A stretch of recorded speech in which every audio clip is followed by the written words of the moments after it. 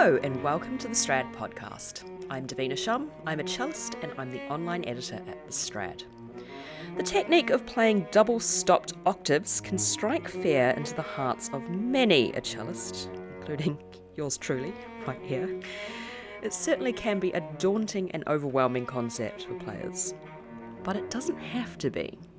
Here to give us tips on practising and teaching octaves for cellists, as well as how to avoid mental catastrophizing, is Seth Parker Woods.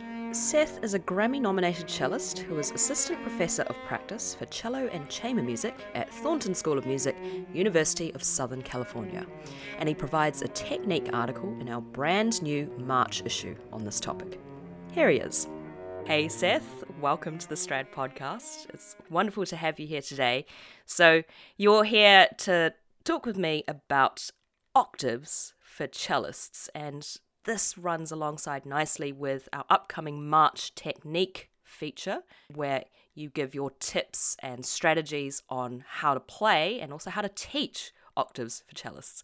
So a particular technique that can strike fear into the hearts of cellists, perhaps with some good reason. In my experience, I've found, they can be awkward intonation-wise. Not only that, but also physically. If you've never done octaves before, all of a sudden you're bringing your thumb on top of the fingerboard and all sorts of things. First of all, I wanted to ask you, what are your memories of learning octaves? How did you find learning them when you were younger? So I think, yes, the octaves do incite deep fear, I think, in a lot of people. Depending on it, as the rep becomes more advanced, of course, it's a lot more is asked of you in the way in which you even get into that type of passage work or technical work.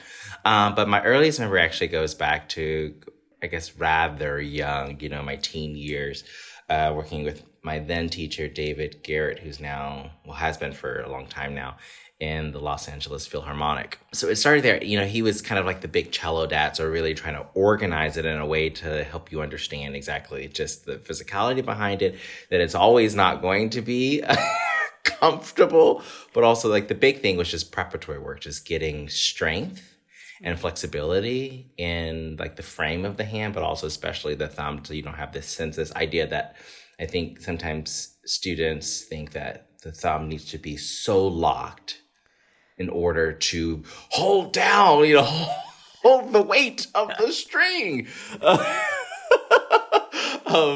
And I'm like, maybe your tension's just a little too high in your bridge. Yeah. Maybe you should look at the action of your strings, right?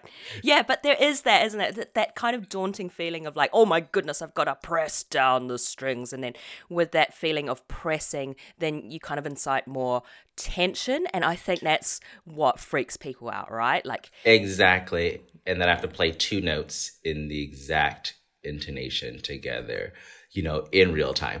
Whether it's just scalular passage, single note, one note per bow, whatever it may be. Just the simple idea that I have to... playing intonation with one singular note is already hard enough. Let alone two? My goodness, help me. With no frets as well, should we add? No frets. Where are we? So, but just that idea of just also the geography of the instrument. So really doing preparatory stories in that way kind of became the very basic kind of like bedrock for me early on. And then much later in my undergrad, of course, still doing technical studies. Popper was a big one for that, really just helping. And, I guess I'll get into this later, like just how using some of the popper stuff, not necessarily playing it fully through, but using kind of extracted parts to kind of just zero in just on the physicality and just kind of geographic, like spacing relationships to kind of understand how your hand moves and contorts to get the material, especially when you have more melodic or chromatic based writing. Yeah, I think you kind of touched on this before, but I think it's really important just learning about that kind of prep work that you mentioned, your teacher, David Garrett. I just think about David Garrett, the violinist, but different David Garrett, right? Yeah. But, that prep work, the strength, that's really, really important. And also the left hand thumb to third finger frame as well. And, there's a lot to think about, obviously. When you have lots of things to think about, I know you mentioned this in your article, players tend to mentally catastrophize this whole concept of playing this particular technique. So in terms of that, what are some common sort of mistakes or pitfalls you see in students who are, perhaps frantically trying to learn this concept?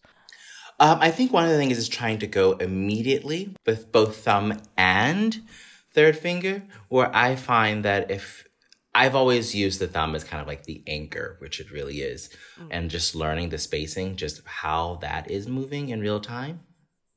Very slowly, obviously at the beginning, just understanding kind of what is my actual spacing when you're not necessarily normally used to, like, you have a very clear understanding of like 1 through 4, fingers 1 through 4, including the pinky. But the thumb kind of being kind of the melodic guide in this way, what that actually feels like and looks like, how hard I need to press. Like when we think about the idea of like dynamics, I think it's Bonnie Hampton that talks about and Dorothy DeLay, like, is this pianissimo? Is this forte? Is this mezzo forte in my fingers? So the same idea as far as we think about pressure on the fingerboard, what that actually feels like, how much I actually need to give in doing this actual act, and trying to just map out what this feels like, and more so of like a sliding technique, essentially, not trying to kind of shift, but more so just listening, moving through the space to understand what that actually feels like on a very kind of relaxed, controlled, not frantic situation. Like the idea of like being kind to yourself. Yeah. Truly. And then trying to kind of add in the third finger. So understanding then, okay, so if this is the mapping for this is the whole step pattern, this is the half step pattern, and this is half and wholes, whether it's chromatic or melodic, then how does that then translate when I add the third finger in? So sometimes I'll segment, take the thumb out, and then just add the third and figure what that is, and then start to kind of create rhythmic patterning. And also just gliss patterning, so I can get an idea of like what is changing as I'm doing this, as the arm needs to extend from the left side up and out, I should say, to be able to get the right intonation, so that way it does feel as calm as possible. It's trying to do this calmly in a melodic and methodical method, right? Just making sure that nothing is too rigid. I think you mentioned before, not just shift, but feeling that motion in between, if that makes sense, just making sure that one connects, right? Because I guess when you're playing a passage of loads of octaves, you're not going to be thinking 1, 2, 3, 4, 5, 6, 7, 8 of all the different positions, right? I mean, you have to think about, I don't know what your thoughts are. You have to sort of think about the journey in between the different positions, right? Exactly. And trying to be able to hear that and anticipate. So if I'm using the thumb as kind of like the root for this, how do I then temper? I'm thinking about kind of tempering the second voice in real time. So I think in doing that preparatory work, taking the original passage that's notated there and then breaking that down even further. And maybe that's per beat, that's per measure or groupings of beats, to understand exactly what that movement or choreography actually looks like for you, I think has been very helpful for me in teaching it, but also just in my day-to-day practice as I'm kind of going back into some heavy cello concerto rep, and also just looking at, there's like that one moment in the Rachmaninoff where it's like, it just comes out of all in the triplet passage work. And it's like, here we are.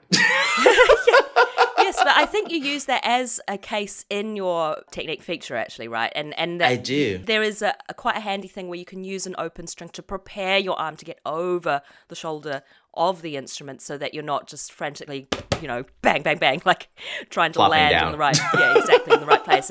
And you have these points of reference, so that you're not just trying to pluck two pitches out of nowhere, but there's these sort of landmarks. Yep. As a practical example, you've talked a lot about general strategies about being kind to yourself, making sure that you don't do too much too soon, breaking things down into steps. As an example, and I think you do use this in your march technique feature, there's that wonderful grand octave scale passage in the Dvorak concerto. Asking for a friend, clearly. And say one is learning that concerto for the first time and they come across this passage, and it ends with this incredible entrance of what coincides with the entrance of the orchestra, and it ends really, really high. What would your strategy be if you were teaching this, or if someone was perhaps teaching themselves to play this passage for the first time? What would your first sort of steps be for approaching this? The first steps, I still, even to this day, even working on it, but also like currently I have like 3 students doing this and 2 are doing it for the first time. It's full thumb. It's not even the full octave there. So it's just, and so we break it down into kind of groupings because it just feels like a giant gliss in that way. So we break it down into sets of 4 and then a 4 and a 4 to get the full understanding of what that actually is, to just go straight up the D string for this. From there, we start to add the 3rd finger, again, still in pattern work. So then we'll break it down and then add rhythmic, just out of context. I'm not trying to necessarily put it directly in. So we break it down just so we get some kind of rhythmic understanding of just the movement outside of its original context. So we create different types of rhythmic patterning to look at it. And then there's kind of like a drilling cycle of those things over and over so that it does feel calm and comfortable. Like, how much do I actually need to press here in this moment? The other big thing that I think a lot of people don't talk about is string contact between the bow and the hand. Angling also, and how we kind of temper kind of the voicing when we think about just kind of chordal playing, how we think, what takes priority here? Is it more the lower pitch, or is it more the upper pitch? Does that then shift at some point through that passage work, that octave passage work, especially in this musical context here, knowing that the orchestra is now coming in with the theme again, right kind of underneath you. So this is kind of how I've still started and still kind of guided. Obviously, for those that are kind of revisiting it, it's some of the same exact material. It may not be the lower part of the octave, it may be the upper part of the run. So that's kind of how I look at it right now. But I think that the segmenting of the pattern, I think, really helps take some of the pressure off and understand still what the movement is. It's never one thing. It's string contact, balance of weight, pressure in the left hand, pressure in the right hand. Does the angle change over the course of the material? What needs to take priority, left or right? Is my thumb locked? Is it still pliable? Is the 3rd finger guiding this? Some people would say, I can also speak for myself, there are moments where I don't necessarily, listen, in quotations, to the thumb as the guiding. I'm more so listening to the upper because that's the one that always seems to be the bigger guide. Mm-hmm. Or that's the way in some situations, some cellists may also hear when they're listening to kind of chordal voicing. It just depends. Everyone's hearing a little bit differently. So trying to kind of at least take into account that. And then what does that then mean for when we rebalance the idea of tempering pitch? Yeah. It's a very fine balance of a lot of elements, as you mentioned. Yeah. I really love what you said about thinking about bow contact on the string because, with double stops in general, I find it so much more helpful to think about playing with a flatter bow here so that you've got that good contact between the strings so that you can actually hear yourself. And you highlighted earlier about how important it is to be able to hear.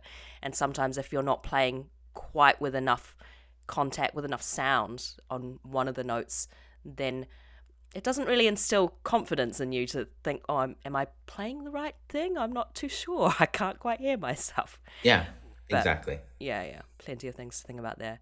It's important to kind of be able to find different ways to kind of come into the octaves, and they're all going to be a little bit different.